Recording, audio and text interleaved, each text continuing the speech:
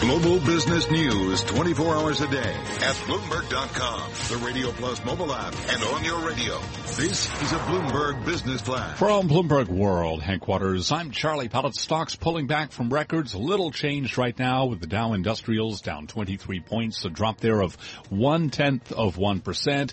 S&P down 5, a drop there of 0.2%. NASDAQ is down 14, also a drop of 0.2%.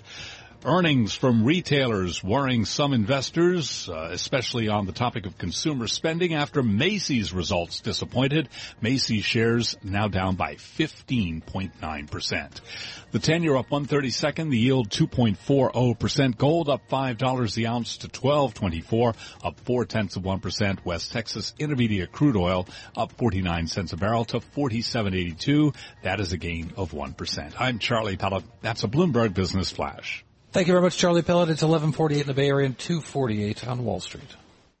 The following is from Bloomberg View. Opinions and commentary from Bloomberg columnists. I'm Jonathan Bernstein, a columnist for Bloomberg View. After Donald Trump's decision to fire James Comey, just as Comey was expanding his investigation into the Trump-Russia scandal, if it was necessary before to have a special prosecutor named, along with a Senate Select Committee, it's absolutely imperative now. Will it happen? That's up to the Republicans. Senate Republicans, at least at first. All it takes is 3 Republican senators to work with the 48 Democrats. 51 or more senators could, for example, refuse to confirm a new FBI director, or any Department of Justice nominees, or even any executive branch nominees at all, until a special prosecutor has been appointed. If Republican senators are not inclined to act, then the question will be whether or not Republican Party actors and Republican voters who oppose Trump's excesses will put pressure on those senators. Republicans who should know better have delayed action despite flagrant violations of democratic norms by this White House. If they let Trump do this with no serious pushback, they're asking for even worse next time.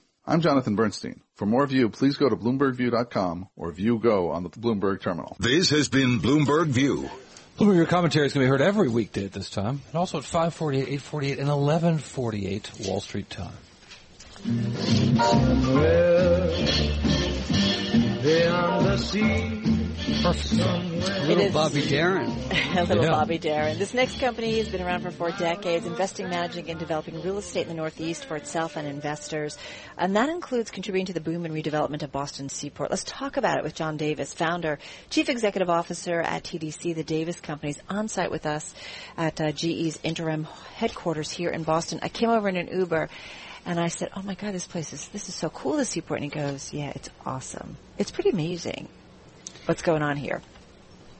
We're seeing this in every city in the country. We are. It's amazing the way that changing demographics and changing consumer preferences are driving this kind of growth in what used to be abandoned industrial or underutilized industrial areas in every city. But Boston's an amazing example of it. It amazes me that it's sat dormant for so long. I saw this, too, along New Jersey's kind of Gold Coast, if you will. For a long time, there was no development, and there it was, right on the water, with great views of New York. Why do great areas like this sit dormant for so long? Is it just getting the rights to the land, or what?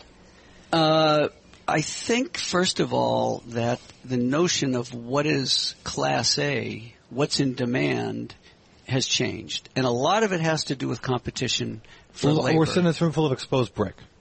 That wasn't Class A. I can tell you, we started ago. rehabbing old industrial buildings in the 1980s, and that was, Class B minus. Right.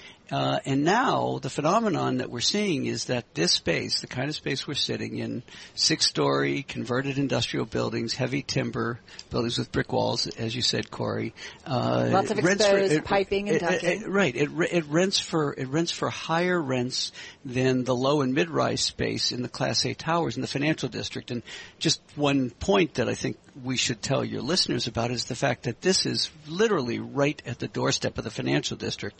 In Boston, there's a small channel of water called the Fort Point Channel, and on one side of it is the historic financial district where all the high-rises are, and you walk across a short pedestrian bridge and you're in the Seaport district. But as you pointed out, Carol, it laid dormant for many, many years. In fact, what happened was there was an exodus, it was like a train wreck in slow motion that went on for a long time. And it really wasn't until the last 10 years or so that it started to change and go in the other direction, and the momentum has built. Coming out of the recession in 2009, this area has really taken off 6 million square feet. It's amazing. Either constructed or under development all at the same time. Do you feel like this trend of everybody kind of coming back to city stays? I go back to, my dad grew up in a city and couldn't wait to get his parents out, and we grew up in suburbia of New York City. Mm-hmm. And that was what everybody moved to do. And now, young, old, everybody's coming back. Is that...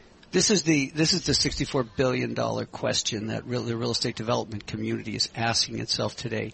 As the millennials age, well, first of all, we know that it's already been demonstrated they're going to wait longer to have children, and their families are smaller. And so they can live in the city for a little bit longer. But like you have in New York, there's a big problem because the public schools are not they're not a choice for most people. Right. And so that's improving. We have more magnet schools. We have more charter schools. There's more pressure on the Boston public school system to improve, but it's got a long way to go. So, I will tell you, it's starting to happen that some of the millennials, the older millennials, are starting to move into the suburbs, but they're also redefining what they want in the suburbs because they want the walkability, they want the proximity to the amenities, they want the live, work, play experience, the fact that the sidewalks don't get rolled up at 5 o'clock at night. Right. They want that vibrancy and dynamism. Yes, right. It is interesting that we see this kind of development in, there are economic reasons. We see it in, I live in San Francisco most of the time, in New York a lot of the time. We're here, of course, we're in, Bloomberg Radio's in Washington, D.C. as well. Of course, we're in XM Sirius. We're all over the country, and everyone's seeing this in other major metropolitan areas throughout the country. And I wonder what it is development-wise that we've figured out in this country a little bit that seemed so paralyzing in the 80s, where it was really hard to do development, and the development was still kind of hostile. I mean, our president came out of a world where he was fighting with communities all the time to build the buildings that he built in New York City. And yet it seems like we've got a little bit more of a partnership going on with the development of the SoMa market in San Francisco. We see in this neighborhood here in Boston, and what we see in New York City, downtown and Williamsburg and so on, where the change has been a little more neighborhood friendly. So I think a couple of things community friendly, I should say. Yeah. I think a couple of things are going on. Number one, there's broadening recognition that housing affordability is a big issue. It's not just even affordability, it's also access, being able to actually access the housing. So communities are recognizing that they've got to produce more housing. And the other thing affordable housing. Yeah. Although, the truth of the matter is most of what's being built is luxury housing. Now, most cities, Boston, New York City, have what's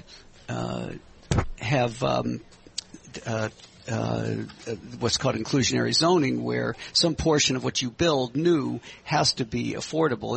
In Boston, it's, depending on the project and the location, somewhere between 13% and 20%.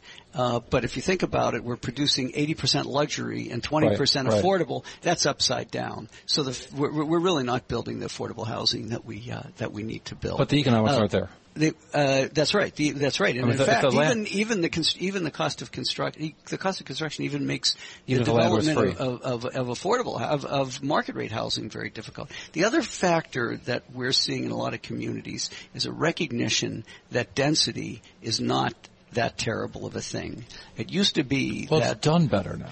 Well, it's done better, but also I think communities understand that when you group people together, you create more energy. You also create economies of scale that allow for other amenities like restaurants, like retail facilities, like hotels to work. Like rooftop decks. Just saying. I'm all for it. We can talk for hours, but we can't talk for hours. John Davis, thank you very much. The CEO of TDC, the Davis Companies, joining us here in Boston. Quick headline: Senate voting to confirm Robert Lighthizer to be U.S. Trade Representative. The vote 82-14. You are listening to Bloomberg Markets.